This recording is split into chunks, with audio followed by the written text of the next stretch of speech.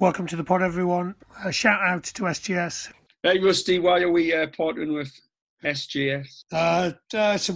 Some good people there. Pretty excited about their sports coaching courses and sports courses. Keen to make them industry ready, so when people leave, they're able to go and transfer it to any kind of industries, coaching, teaching, being an analyst, business, whatever it might be. So I think it's pretty exciting times, really. So what's so special about their degree courses that others won't be doing? I think there'll be lots of real good partnerships, opportunities for people to get into different contexts and learn and practice. It'll feel very applied. People will be stretched and supported and will leave ready to just go and thrive in the big old world out there.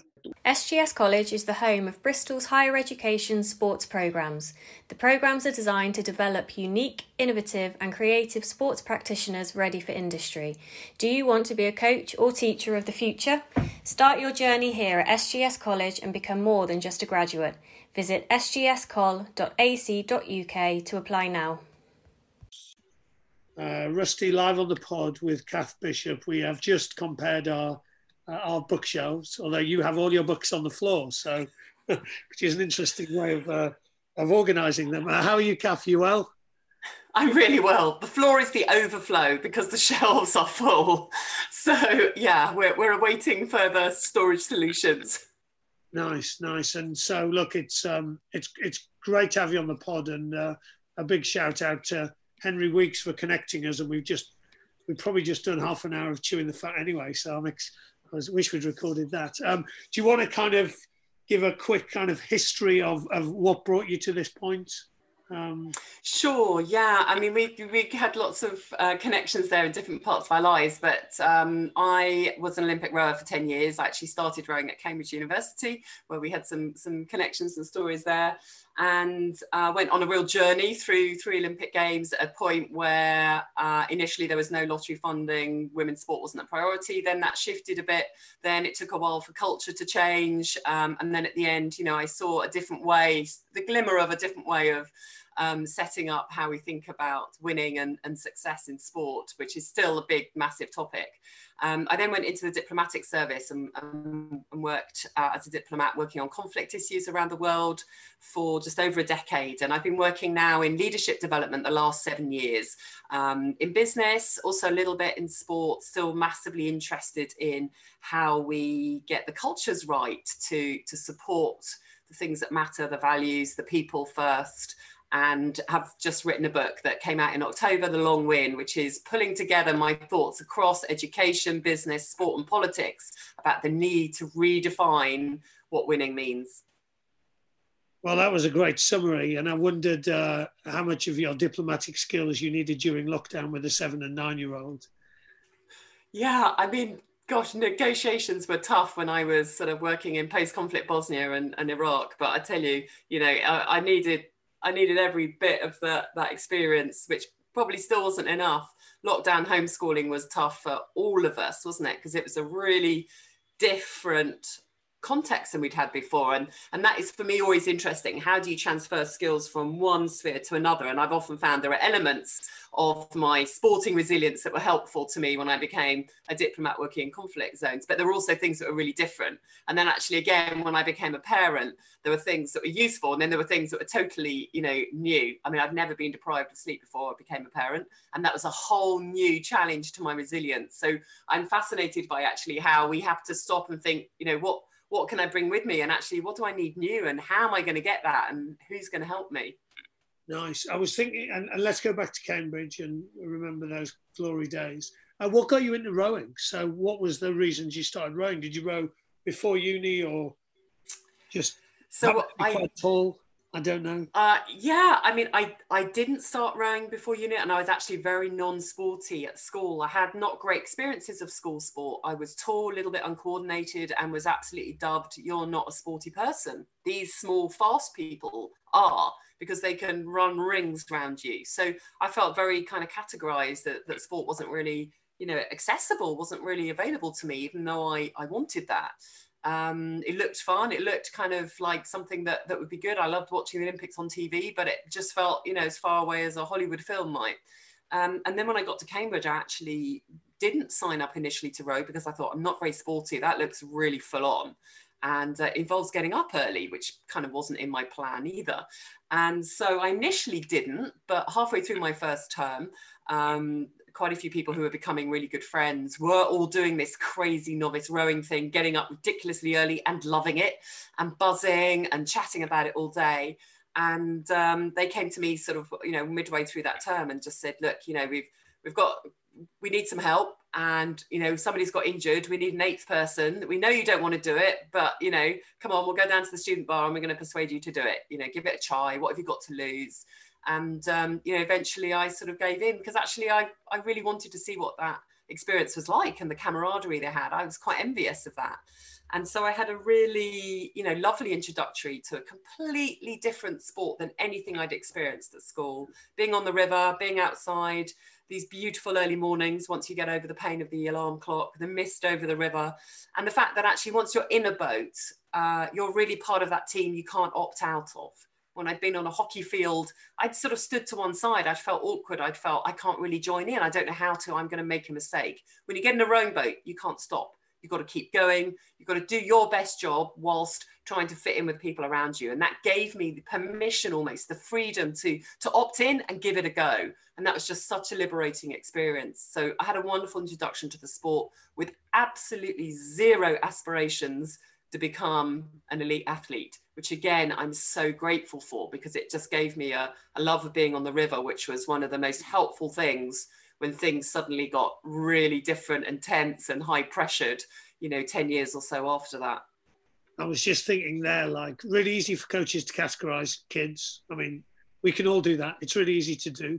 It's not that helpful, in my opinion. I think I was reminded of what you said, what you hope to get out of that. And then did you have a coach? So when you first started, or was it quite a social group and you kind of worked? When I started, we had older students coaching us, and there was like a kind of a coach / boatman, if you like, for the college I was at. So he was, looking out for who are the kind of next tall people to, who might move an oar well. And, it was a wonderfully supportive environment. So again, there were some people who'd rowed at school who also brought kind of more experience to the college. And so there was lots of people just really encouraging and just really making it fun and just helping kind of explain the endless intricacies of how you put an oar in the water very precisely and extract it very precisely, and the timing and all of that. I kind of just loved learning about all that was involved technically, as well as getting fitter. So, I had a really lovely opportunity to also move up a rung at a time. So to get into a better college boat, and then the sort of top summer boat, then actually stayed in the first summer and did like a development squad with the university, and then move into like the boat race cruise. So for me, there was also this lovely thing of always having the next level open and available, and why don't you try it, and this will help you move on, again without ever seeing what was at the end of those rungs, not thinking will I, no those sort of concept that I was on the way to being an Olympic athlete. It wasn't even part of my thinking until probably right at the end of university, with coaches starting to say it might be a possibility. And again, that was so lovely. Just go the next step, see if you can take it, see if it works, see if you can learn from people who are slightly better from you. So lots of things that made it kind of easy to enjoy, and yet also keep improving. Nice. I think I said to you earlier, like, my experiences at uni were exactly the same. I actually really struggled with professional sport, whatever professional means. Maybe it just means we have more kit. And it never gave me that, what you're talking about, the kind of camaraderie, the highly supportive environment, that kind of almost chasing mastery would probably be something I would be thinking a lot about. We were always thinking about how we get better. It was very individualized, versus I probably experienced the opposite of that, quite frankly, when I played professional sport. I mean, how would you reflect on the difference in that experience? And then I guess I'm going to clump it all into one, but your international rowing stuff. Yeah, so when I first went into the Olympic team, it was complete change. All of those things disappeared. And it was almost like, right now, you're going to learn how to be a serious athlete, because you weren't a serious athlete before. You were having fun. You were enjoying yourself. And that's not what winners do.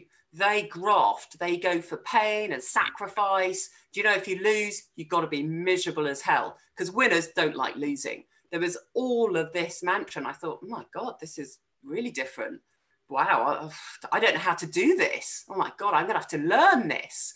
So now I regret it. I was like, right, this is, what do I know? These people have been to an Olympics. They might have coached somebody with an Olympic gold medal. So they know everything and I know nothing. So this is what I've got to take on board. And I tried harder than ever to take on this mentality. And all it did was stop me improving, kept me very stuck. This world where you were trying to be tough. There was nobody tougher than me, but that didn't actually help me win any medals at all. That's not actually what the medals are given out for. And so, definitely in that early period, I was bombarded by this very macho narrative in the British team around who's the toughest. Do you have the will to win? That was held over us, because particularly over the women's team who hadn't won medals to that point, because obviously we didn't have the will to win. And so again, I can remember agonizing in my mind about, have I got that? Oh, I don't know if I've got it. How do I find out if I've got it? What if I haven't got it? What if somebody has it more than me? How would I know? I mean, what a waste of time, because meanwhile, I'm not doing anything to learn how to make a boat go faster. So, I really regret kind of wasting time and buying into that narrative. I mean, I knew no different. I was so naive going into it. And actually what I relied on, what kept me going, were the things I'd learned at university, the really good technical foundation I'd had, that had gone through, absolutely, that mastery mindset of focusing and making one stroke better than the next, the focus on rhythm, the focus on feeling the boat. That had been something I loved about the sport. That's the joy of it. That's actually the elusive kind of X factor into boat speed. It's not just being a brute and bullying it along. There comes a point where that's not good enough anymore, because everybody's strong. So it's your technique, it's your finesse, it's your balance, it's your rhythm that's going to get the extra boat speed on top of the power that you've got. And I was relying on that, but I wasn't gaining any more of that. So again, I mean, if anything, my progress kind of slowed. It moved on physically, physiologically, it moved on. I was breaking a British record, a world record on the rowing machine, but it wasn't translating into a championship performance, because there was a huge absence of thinking about the finesse, the rhythm, the joy of rowing, the techniques in greater detail, and also just, a more sophisticated approach to mindset and connecting with people in a much more human way. Oh, you've set off so many fireworks in my head, unfortunately. It triggered me, actually, in my first couple of weeks at Bath, a British Lion player told the owner, if you give me a bigger win bonus, I'll play better. And I just couldn't compute it. I was like, hang on, I'm like, and I guess that's, eventually you get indoctrinated in that world. So it led to 3 questions. We can choose which one we look at first. So who did you speak to about this? And did you ever kind of put your head above the parapet? I'm really curious about the kind of in sync stuff. So something I often say, and I might be making this up, the 4 quickest people on the Ergo don't make the quickest boat, because actually it's about connection. And as you said, it's about rhythm and connecting with someone who's got their back to you. Sorry, and I love the way you're writing down the questions. And the third question was, well, where did psych fit in? Because you mentioned, you used the word mindset, and you've used the word about connecting with people. And so where do you think that fitted into people's planning around, what they were the stuff they were going to impose upon you? So, well, that's a load of questions, great questions. And I love them all. The psych stuff was what then helped me to get out of that hole. There was very little sports psychology available certainly not really in the lead up to Atlanta. And then we had a coach who wasn't interested in sports science in general in the lead up to Sydney. And so there wasn't a lot of opportunity. I started to, we did have a sports psych we could go to. You kind of almost had to hide that you were going to them in that second Olympiad. And I started to explore a little bit, but I didn't really have the opportunity to sort of put that into practice, if you like, within training. And where that changed was in the third Olympiad. I mean, essentially, I went to Atlanta and came 7th, and then went through 4 brutal years of training, to be as tough as anyone can be. and came ninth in Sydney. And that was a massive crisis after going through 4 years of that pain and sacrifice and all of the stuff I'd been told I needed to go through. You know, I went slower. It's like, great, what did we prove there? I mean, that was, you know, an absolute disaster, and all of this stuff I hadn't really wanted to buy into, you know, but there was no other way. When I spoke up, it was kind of like, look, this is what people do who win. Do you want to win? Therefore, you have to do it. And that really shut things down. And any questions I had, it would be, well, how many Olympic medals have you got? Right, well, who are you to ask a question? So really silenced, which I found extraordinarily difficult and demotivating. And then sort of after Sydney, you know, that sort of absolute crisis, I was like, well, look, I really need to get my head around what went on there, because that clearly didn't work for me. And, you know, is there another way, or do I kind of walk away and just go, do you know what, I did what I could? And it was in the process of then talking to coaches from different sports, athletes, you know, that I'd met through the Olympics, sort of over time, having conversations with different people, some track and field coaches, coming across some amazing characters. Daley Thompson was someone I'd come across a few years earlier, and, you know, someone who is you know, really kind and open to sort of trying to see the world through my eyes. And you know, he'd said before, you know, you guys train like absolute maniacs. You know, you're taking it too seriously. And I thought, how's that possible? How can anyone take it too seriously? What a ridiculous thing to say. And then, of course, you know, I started to realize that, yeah, we had got things totally out of perspective. And actually, you know, he's one of the sort of legendary athletes, isn't he, of all time. And what did he do? He enjoyed what he was doing under the greatest of pressures. You know, he smiled before going in to take his third discus throw after 2 no throws, you know, in the Olympic final. I mean, you know, he's the epitome of enjoying your sport under pressure and thriving and performing. So, you know, I spoke to a lot of different people, and also there was a shift in thinking around culture that was starting to come in, that actually maybe there was a different way to approach things.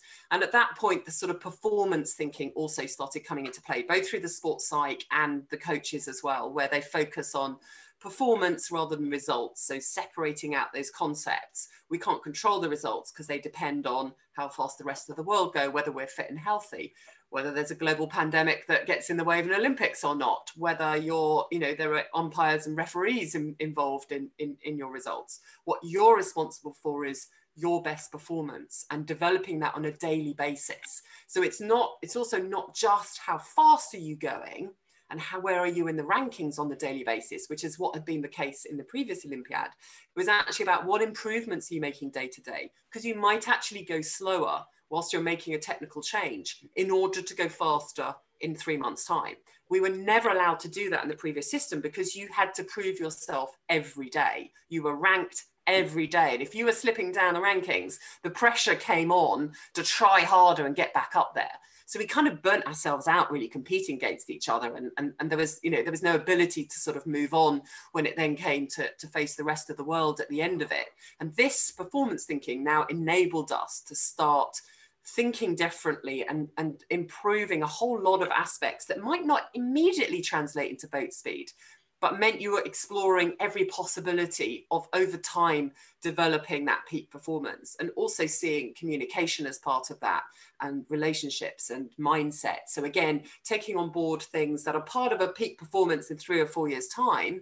You could get away with not doing it today, but there's no way you'll develop to your potential as an athlete if you don't incorporate these things into, you know, what you're looking at and focusing on each day. What one piece of advice do you wish you could give those coaches back then now?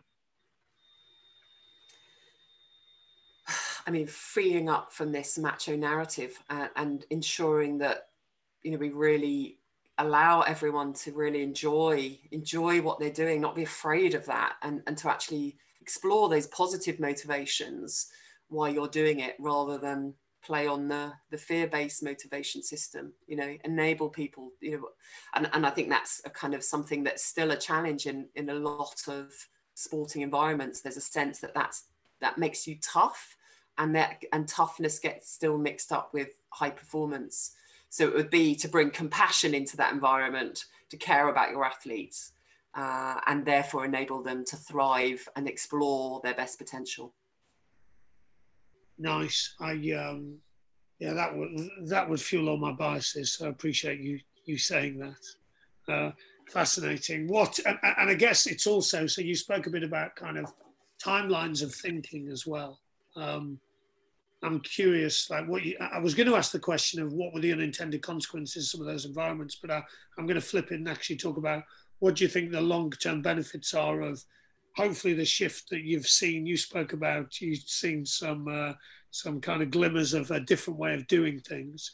What have you seen as the longer term? So as and when, so it's something that's interesting to me. I speak to lots of ex-players across lots of sports. My best mate works at the RPA. I see that people have struggled actually after their time in sport, and well, no one cares for them that much at that point anyway. But what's been the longer term benefits you've noticed as well?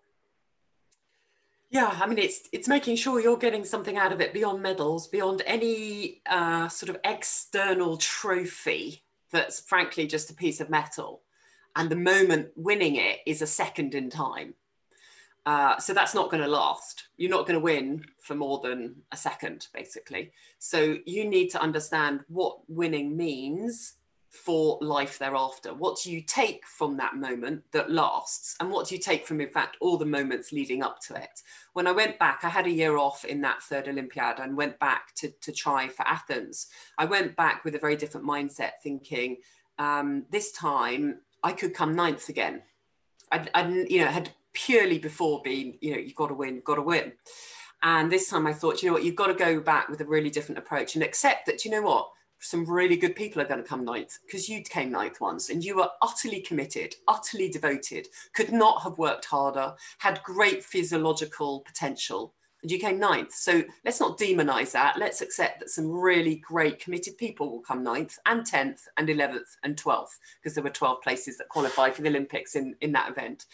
And so that kind of released me a bit from the demons, this sort of stigmatizing of that, to go, do you know what, that could happen. So you need to decide, what else are you going to get out of this? So if you come ninth again, this time you're going to get something else out of it too. What are those things you're going to gain beyond the result? And I thought long and hard before I really committed to going back about what that would be, about the things that I could learn there that I could take into the career that I would have after sport. I'd actually already started in that year off. I joined the Foreign Office, which is something I'd always wanted to do and was connected to kind of what I'd studied earlier. And so I had a sense of, I know I've got a career now that will carry on after sport. So what are the things I can learn from this next 2 years that are going to help me there, about managing pressure, about building meaningful relationships, about understanding the why are you doing this? Why is this important? About how you can develop your mindset to allow you to perform under, the greatest of challenges, about how you're going to meet those, adverse, the adversity that's going to surely occur in the next couple of years. And that was so powerful to every day feeling, successful and meaningful, if you like, and taking pressure off the win that enabled me to perform then much higher than I'd ever performed before. So, for me, that was something that was really, really, a totally different experience as well. I was able to enjoy each day because I could take something from it and not panic if I was at the bottom of the rankings or I had a bad day and didn't go so fast, which then enabled me, of course, to kind of dig into that resource to keep improving and find a way back and improve the performance as well. So none of it was about lowering performance. It was actually about setting the environment for me to improve my performance, but without pressuring on results. Thinking about what else is this about? And of course, those things are then what make your moment on the podium, if it comes, much more meaningful, because you've got things to take away, that medal represents things that last in a way that a piece of metal doesn't. So for me, the asking always, every person that I work with, coach or athlete, I ask, What is it that you're going to gain if you don't get to compete at the Olympics? And of course, this year, suddenly, that is a more pertinent, powerful question than ever before. And the people who had an answer to that, those are the athletes that have coped well this year. And the ones that didn't have an answer to that are the ones whose lives fell apart, who totally lost the motivation to keep training or to kind of just, really keep going.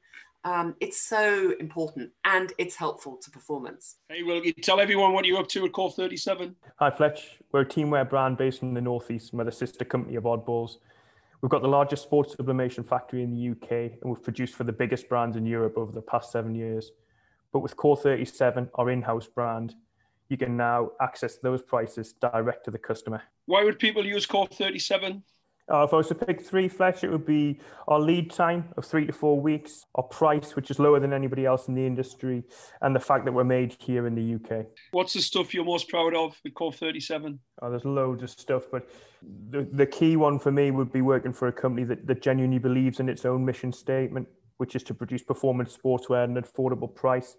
And then underpinning that is the people. Everybody who works here is involved in grassroots sport in some way. And so we genuinely care about what we're doing here. Fletch, why do you want to partner with Core 37?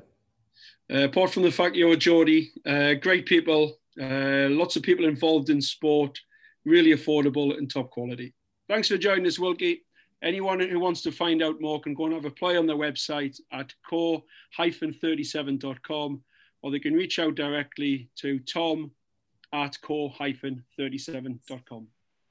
Yeah, I mean, you just got me thinking about the kind of Sunday morning dads who their world's falling apart because there's no contact rugby and the kids can't play matches and there isn't a winner and it begs the question, like, what is rugby? And rugby still exists even, when we're playing touch games or even during lockdown when we're not playing it. And I guess it's bigger than that.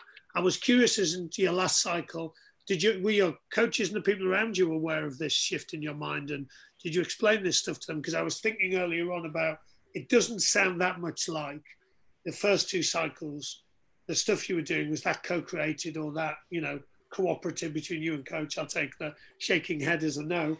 And was it different in the 3rd cycle? So it sounds like you were different, but was there a different coaching experience, different relationship, different kind of soft contract going on?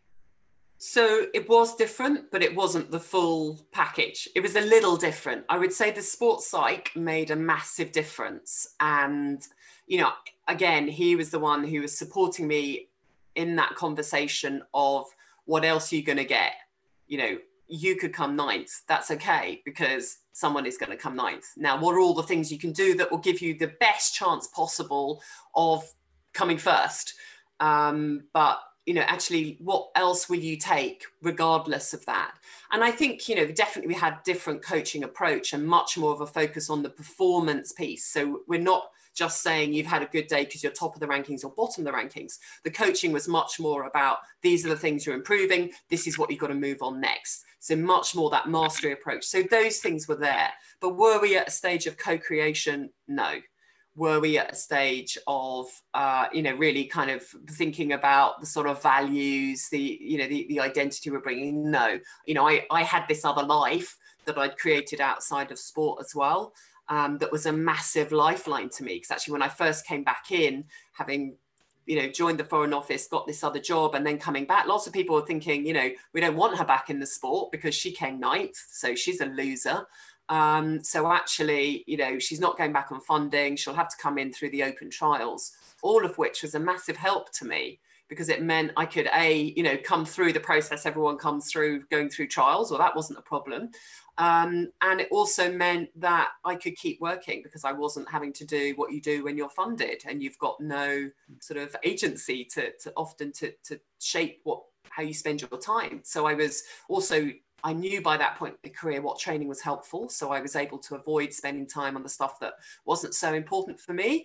And, a tall athlete, one of the bigger athletes on the team. So doing lots of weights was doing nothing for my agility. That's where I needed to make progress. And actually the year I had out, I did loads of running. I did loads of fun stuff. I even went down the track and did some kind of sprint work that was absolutely brilliant for my fitness. So I came back in, almost better shape, if you like. So I knew there was some stuff that was working for me. So, you know, I was able to have that because very unusually I'd sort of stepped outside of the system, if you like, and was only slowly coming back in. So I was able to capitalize on that, but that wasn't available to other athletes who were just kind of doing what they were told and carrying on through the system. What do you think is preventing the coaches from thinking like this? So I think that's a great question, isn't it? There is a sort of ingrained culture about what's right. I guess there is a need to feel that you've got to control performance and therefore you need to control your athletes. And those two things don't need to be, in fact, it's unhelpful to link those two things. Actually, I always thought it was strange how much that environment was controlled for us, and we were really sort of treated as pawns, if you like, when in the middle of a race, who's going to make the decisions? I've got to make them. So why aren't you helping me to be making decisions within this environment? I always thought that was a kind of odd paradox in the way things were set up. There's a need to, I suppose, make, feel that those athletes can perform on the day that matters. So the more machine-like we are, the less human, the less variable, the better, because we can't afford to have a bad day on the Olympics. I remember hearing that a lot. You can't have an off day, or you've got to win on an off day. You can't, if you come one day and say you're not feeling that well and you can't quantify it, that's really scary to a coach, because my God, you can't do that on the day of your Olympic final, because then we won't know how to fix it. Fear of this sort of something being slightly vague or emotional. Oh my God, we can't have that because we can't qualify those. We can't put those in a spreadsheet and get the physiologist to test for those. So, again, this need to sort of predict performance, because that's what this whole environment is, going to be built on, the results at the end of the day, rather than exploring, oh, how interesting. I wonder what is triggering those emotions, and how do those actually kind of fit in with the physiology side of it? And, what an interesting way of understanding ourselves even better. No, there was, that was definitely something that felt, unquantifiable, and therefore, if we can't measure it easily, we're scared of that. And I think a lot of culture, both in business organizations as well as sport, there's a sense if we can't easily stick it in a spreadsheet, measure it on a quarterly basis, shove those statistics in an upwards direction, then we're not interested. And unfortunately, that involves all of the aspects that make us uniquely human. And actually embracing those, harnessing those, is the key to ultimate high performance. Yeah, I think when people talk about seriousness and performance, they often include measuring some stuff, because it's quite easy to measure.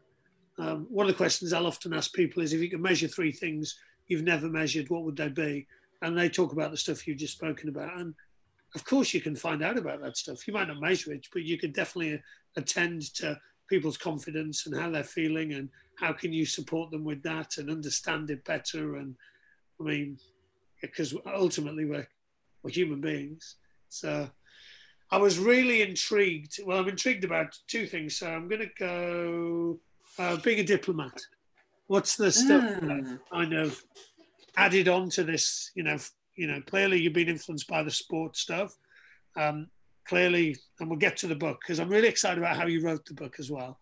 That's the second bit I'm really excited about. So what was the stuff that you think, actually, there's some really useful experiences here, and some stuff I've learned, and this has been helpful for me as well? So the interesting thing in the diplomatic world was the importance of working in a team when we were negotiating. And a lot of the classic political work that I was doing, that a diplomat typically does, is negotiating documents. Either it's an EU directive, or we won't be doing that much more, or it's a peace agreement, or it's reforming the security services in Bosnia, reforming the constitution, or trying to persuade Iraqi parties, politicians to take part in peaceful elections. So you're constantly negotiating, persuading, influencing. And I was really interested in, I suppose, the psychology behind that. Firstly, of how we worked as a team to make sure that we would be each other's sort of eyes and ears, and how we would often each hear something different. And that was a really powerful way of understanding what was happening in the room. So one person would typically be, on the microphone doing the talking, and we'd have, the British position and the things that we want to achieve.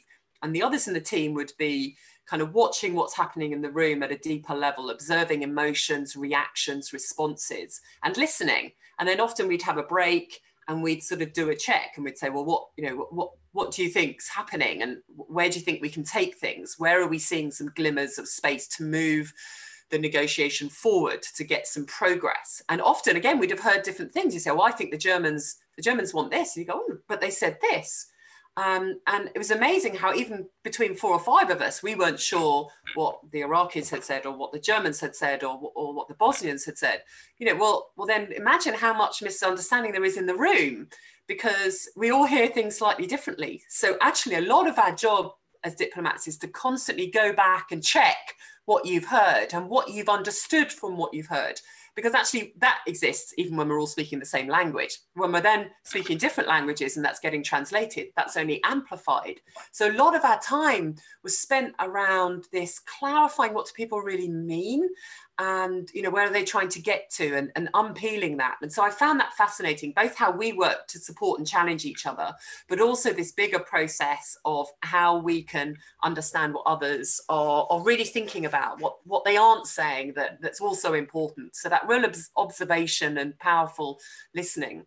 And the sort of the theme that ties back into the book and the topic of winning was that, again, a lot of what we would spend time on was thinking about mindsets and how people viewed success in the negotiations. So your first thing is think about, what does everybody want out of this? Because how the hell are we going to tie in all these opposing views, if you like?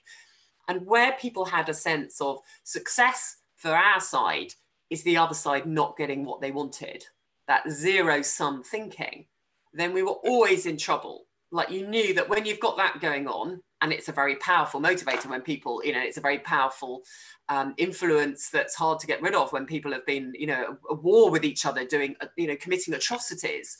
It's very natural that you would think that way, but it is never going to help you to move the topic on, to move the subject on, to get to some kind of way forward that's going to help the country to move forward. So in a Bosnian context, each of the warring sides, of course, wanted the other side to come out badly still. But that was always really bad for Bosnia, trying to move forward, trying to kind of pull its economy together, trying to find a way of functioning effectively. And so our challenge would be, how can we move people from zero-sum game thinking into a world where they see that they will gain if everyone gains?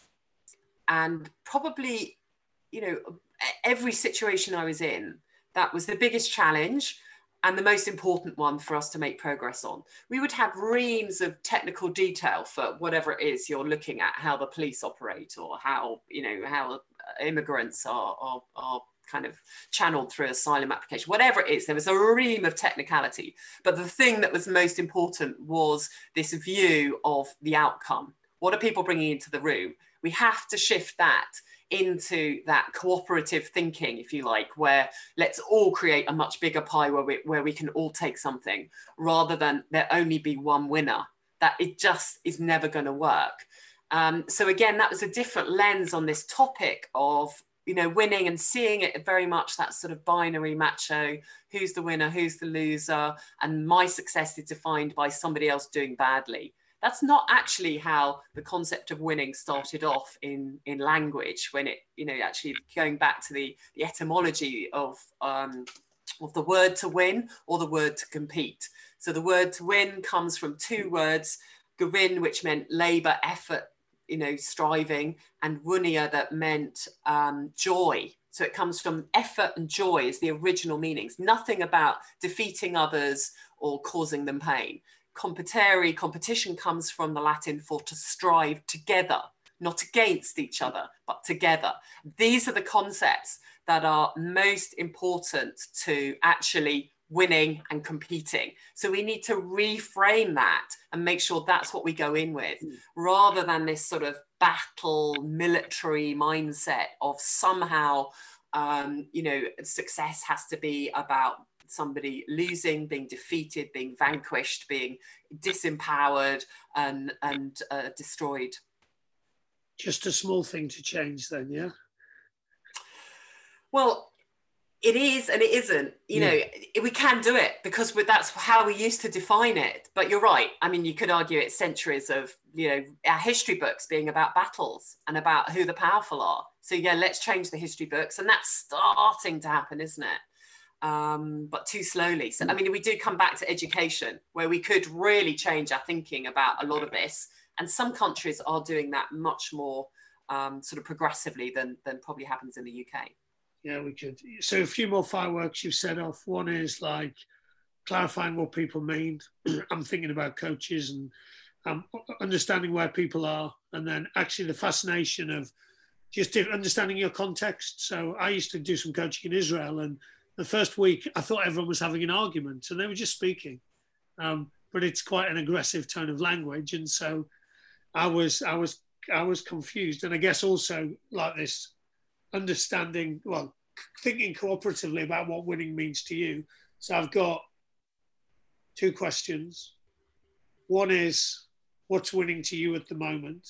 So what is winning for Cath? And then the other thing I was thinking about was, so let's say Cath goes into the Olympic program, the Olympic rowing program.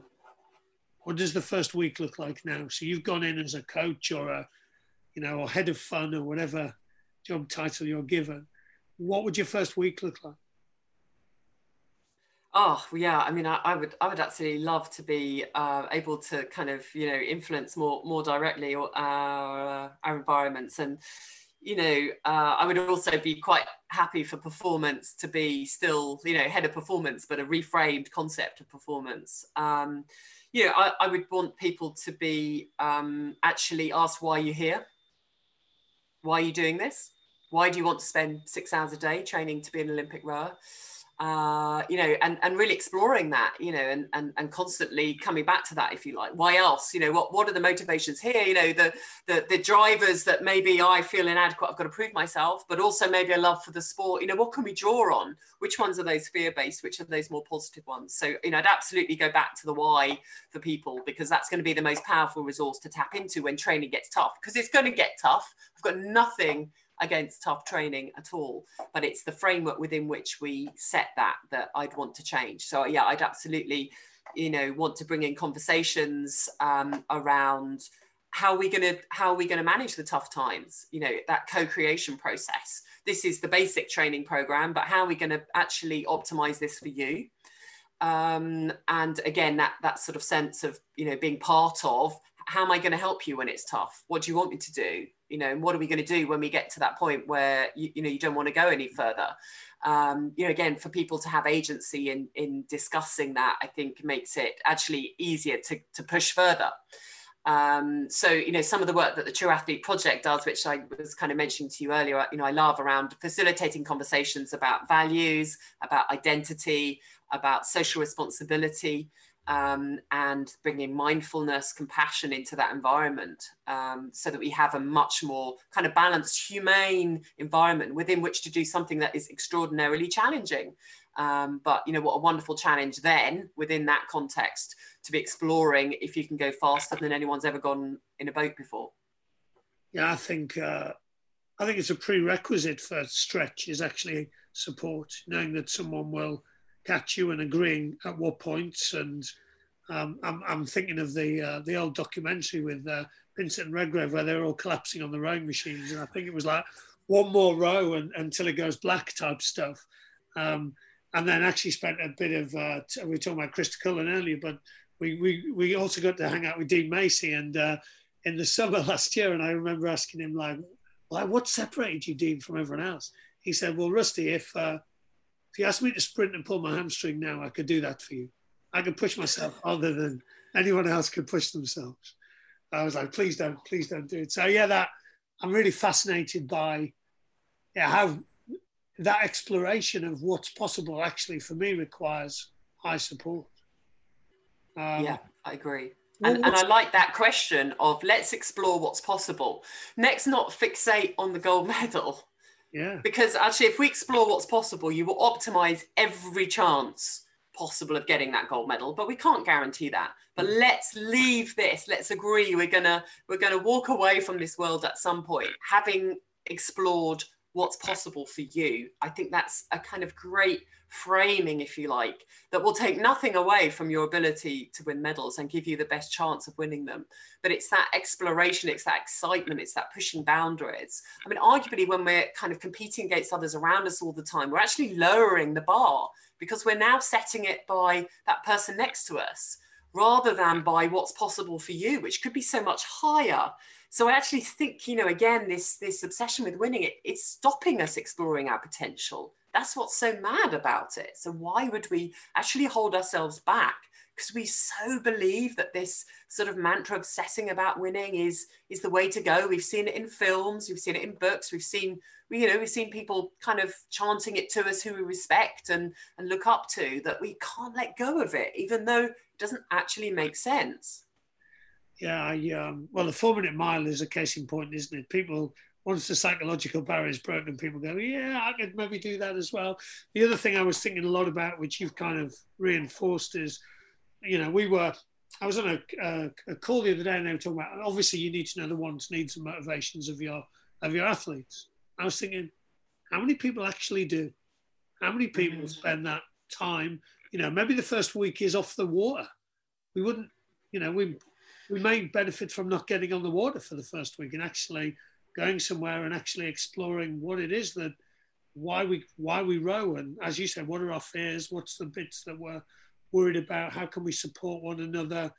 If this happens, how do we help? And I'm going to go back to you. So at the moment what's winning to you at the moment? Apart from getting through lockdown with a 7 and a 9-year-old intact. Well, the book has been a new vehicle, I guess, for me to stretch myself, to develop my thinking, to share it publicly, which can feel scary, and actually to connect with a lot of people through that. And so, you know, I'm really enjoying that. It's a lovely adventure that has no fixed endpoint. There is no, this is what has to be done. You know, this is what the gold medal looks like. It's an exploration, it's an adventure, and it's exploring what's possible. And I'm so, you know, the process of writing it was a little torturous, as we explained, because it was stretching my thinking and challenging me, and, you know, made me face contradictions, made me look deeper, think from different angles, talk to other people. And now, you know, I'm really enjoying having these discussions, being able to challenge. And, you know, again, there are lovely people reaching out to me from sport, coaches, teachers in schools, business leaders, wanting to have this discussion, wanting to stretch my thinking even further, and applying the long wing concept of clarifying broader success criteria, having a constant learning mindset, and prioritizing human connections in everything we do. You know, they're giving me greater insights into how that could work in their worlds and support them in culture change. Nice. And I actually like the story you told me about, because to write a book has been on my to-do list for quite a while. But actually that whole process of you, I think it was the lady's name, Alison Jones, who you spoke to, and actually set yourself a period of days where you, sounds like you bounced stuff around, you know, you were challenged, you compared and looked for difference in what you were thinking, you kind of explored the gaps. I love the idea that you took all these experiences, all the stuff that happened with rowing and in the Foreign Office and at university, and then you try to go, what the hell does it all mean? Like, how can I simplify this? How could I make this into something that might be useful to other people, to help them make sense of stuff? It was a big sense-making process. And initially I thought, maybe this is my personal reckoning almost that I need to do, because I didn't have the opportunity almost to make sense of it at the time. But I think, you know, there were some stories that I wrote down, you know, that aren't in the book, that don't need to be in the book, but that I needed to write about different aspects of, you know, different things that stuck in my mind, different moments. And then to think about, actually, this is a vehicle to some trends that we're seeing, to challenges within education and children leaving school with loads of A grades, but not actually being equipped for the modern workplace, where I see the leadership deficit, because we need people who are creative, who are resilient, who are collaborative, who are innovative. And none of that is being rewarded or, you know, really kind of recognized and developed at a young age. And again, in sports, seeing, you know, athlete after athlete come out with medals or without medals, feeling empty, feeling depressed, you know, and worse at times, that sort of prevalence of mental health issues over the longer term with many athletes coming out of elite sport. Again, we need to understand this, and we need to understand that we can do things in a different way. So, you know, I guess there were different layers, and that's why it took some time to kind of unpeel the personal story and then think about how is that a useful thread to accessing sort of bigger trends in education, sport, business, politics as well, society around us. And then, you know, to all the background reading, all the finding the research, challenging, you know, my own sort of hypotheses. Do they really hold up? You know, getting feedback on all of that. So it was a long, old process, but actually that's what kind of has also, you know, made it meaningful for me. And enabled me to kind of pull it together in a way that I hope makes sense for others as well. When were you most challenged? And I'm going to go on to like some of the success stuff, but also I guess there will be some people that go, come on, Cath, come on, seriously. Yeah, this is a bit pink and fluffy. Actually winning is, you know, it's about this. It's a dog eat dog world. These kids need to understand what it's like in the real world. They're not going to get all the jobs they want. They're not going to have all the success. So, you know, we need to prepare them for that. So it's zero-sum games all the time. Yeah, I mean that definitely, that pink fluffy thing, you know, gets my hackles up. You know, where is that logic all coming from? You know, why do the military, in one of the toughest jobs out there, why have they changed the way they train soldiers to bring in mindfulness, to support them in very different ways? Because of their now deeper understanding of managing post-traumatic stress disorder means that we need to have different values and identity and opportunity to talk about things, and they need to perform in the harshest environments, and they understand the need to change. Again, actually all of the research around athletes is showing us that performance requires support, as you said, to actually push yourself and explore the boundaries of what's possible. So I just don't see the evidence for it that we have to kind of continue on in this sort of macho way. And I guess I then ask, who is that serving? The people who have done well in that system in the past, the people who are in positions now and who don't know any different. It's hard to see that serving athletes or pupils or kind of sports lovers of the future. I don't think it's going to help us to attract talent, to retain talent. Athlete retention is a massive challenge across elite sport at the moment that we know, but again, you know, isn't necessarily being talked about as openly and or as connected to this issue of our obsession with winning. That is a key part fueling it, in my view. You know, developing those sort of talent pathways for, you know, in a way that's much more inclusive, I think is going to be, you know, it makes sense because those pipelines are not full of children wanting to be in them. So again, you know, surely we have to question, what do we actually have to show for it? We have, you know, people with medals and mental health issues. So, you know, how can we not, if we've got a performance mindset and we're interested in improvement and working out what's possible, then how can we not challenge all of these constructs that have clearly not served us as well as they could have? Yeah, and I think the flip is, and I'm imagining you going into to Molesford Prep with Henry Weeks, and so what I think I've heard is like agreeing and establishing, look, what is success for us, having a mastery mindset, and then valuing connection. What would that look like on the ground? Because actually my view is loads of schools have already kind of written on their website as an example, and lots of sports. So I had a coach message me from New Zealand today, and he said, look, I've got a few problems with the coaches. And I said, well, just, you know, what have the club agreed to do? What's the stuff that they've, and he sent me it, and I said, well, there you go. I mean, they're sharing that stuff widely. So I think they've often got some of that stuff. I think it's then, so how do we do it? And I guess that's where you would fit in. And then how do we also create an environment where it is about mastery and people getting better and feeling supported and challenge. And we're not talking about an environment where stuff's just, you know, it just comes easy. It's actually, a lot of this stuff is about stretching yourself and at the appropriate dosage, and then also, so I'm also curious as to, you know, why you think the connection piece is vital as well. I think every athlete you ask, what do they remember? I only hear the stories about the kind of incredible connections they have, these kind of moments where things click, or in training, you have a break from training and something, you go do some crazy thing together. I mean, it's all of those moments of human connection that we talk about in our lives, isn't it? Beyond sport as well.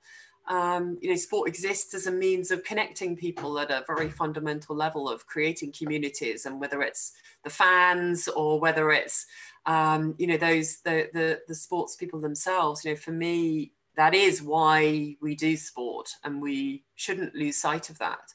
I often think it's strange that, for me, watching a match or watching a race, the most important and the most exciting thing is those kind of moments before we know the result. So, the decision making, the tactics, the opportunities that come up, and the way people respond in different ways. I love that. I think that's why we watch it. And yet then we only talk about the result, and the newspapers only record the result. And I'd never quite understood why we don't then think about, well, wasn't it interesting when, somebody who might have ended up fifth did something else in the race that made it such a great race? But no, we devalue what they did because they came out fifth. So clearly it was a stupid thing to do. But actually it was part of what made a great Olympic final. Why can't we value that? And understanding that, is part of us all being able to understand those critical decision-making points much better, to learn more from it, to feel connected to it.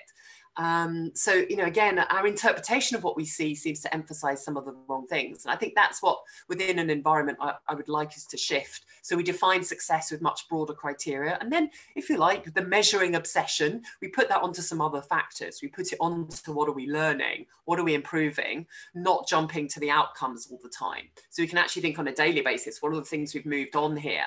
How might we understand that we've improved our communication? Wow, we're going to have a really complex discussion on that. What does good communication look like? It looks different from one person to another. This isn't easily trackable. This isn't on the stopwatch, click, click, but it's so much more meaningful, and it's really useful to life afterwards and life around us all the time. So, I'm very happy for us to be kind of measuring qualitatively, if you like, other aspects that are important to our environments, and valuing those, and actually then at the end of the day, recognizing progress in those areas, and that constant evolution, that constant iteration of how we're doing things. So what's working and, what's working less well, rather than this need to defend everything we do. It's okay, we don't need to change things, we've got a result. Like, regardless of result, why wouldn't we still improve things? That's the performance mindset that we're expecting the athletes to have. Why can't we have that as coaches? Why can't we have that about the environments we're working in? Again, that's a paradox for me, how a coach is not supported to develop and change often. Their program must be right. That's why we're employing them, because they know what to do. Well, then surely we're not getting the best out of our coaches unless we are also providing those opportunities for them to discuss their why, how they might improve, what they're learning, to be mentored, to be part of coach programs that give them that opportunity to discuss difficult things. How do you bring a compassionate approach when I'm afraid that's going to, somehow affect performance levels? Or hang on, let's challenge that myth. Where can we have the safe discussions so that actually as coaches we can grow and learn and understand in a deeper way how to have a much more effective and sustainable culture? I'm assuming when you come in, people feel a great sense of relief, and also a little bit of kind of, right, this is going to be a bit of a journey as well for us. This might be a little bit different. How are you dealing with that stuff? There's always a range, isn't there? There's some people who are like, oh, thank God, I knew this stuff all along. And there are some who are sort of like, not sure. And of course, there are some who find it really difficult to change because they perhaps haven't been exposed to different thinking. That's like all of us, isn't it? We change at a different rate. And it's then about also thinking about what support we each require to grow in our roles.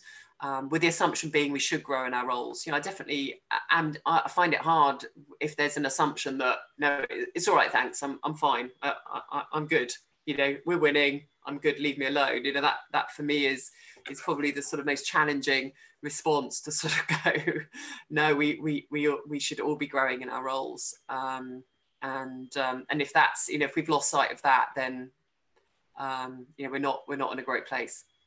I guess the benefit for you is people like that might not be coming to you, so that's useful. And I guess my last kind of observation is that all of this stuff, I think we've just had time to think. So COVID has probably made us more aware of what is it we value, what's important to us, what gives us joy in life, what doesn't. I'm not missing those 35,000 extra car miles. You said you're missing a little bit of the travel, because actually that's really helpful for you. And I think there's an appropriate dosage for us.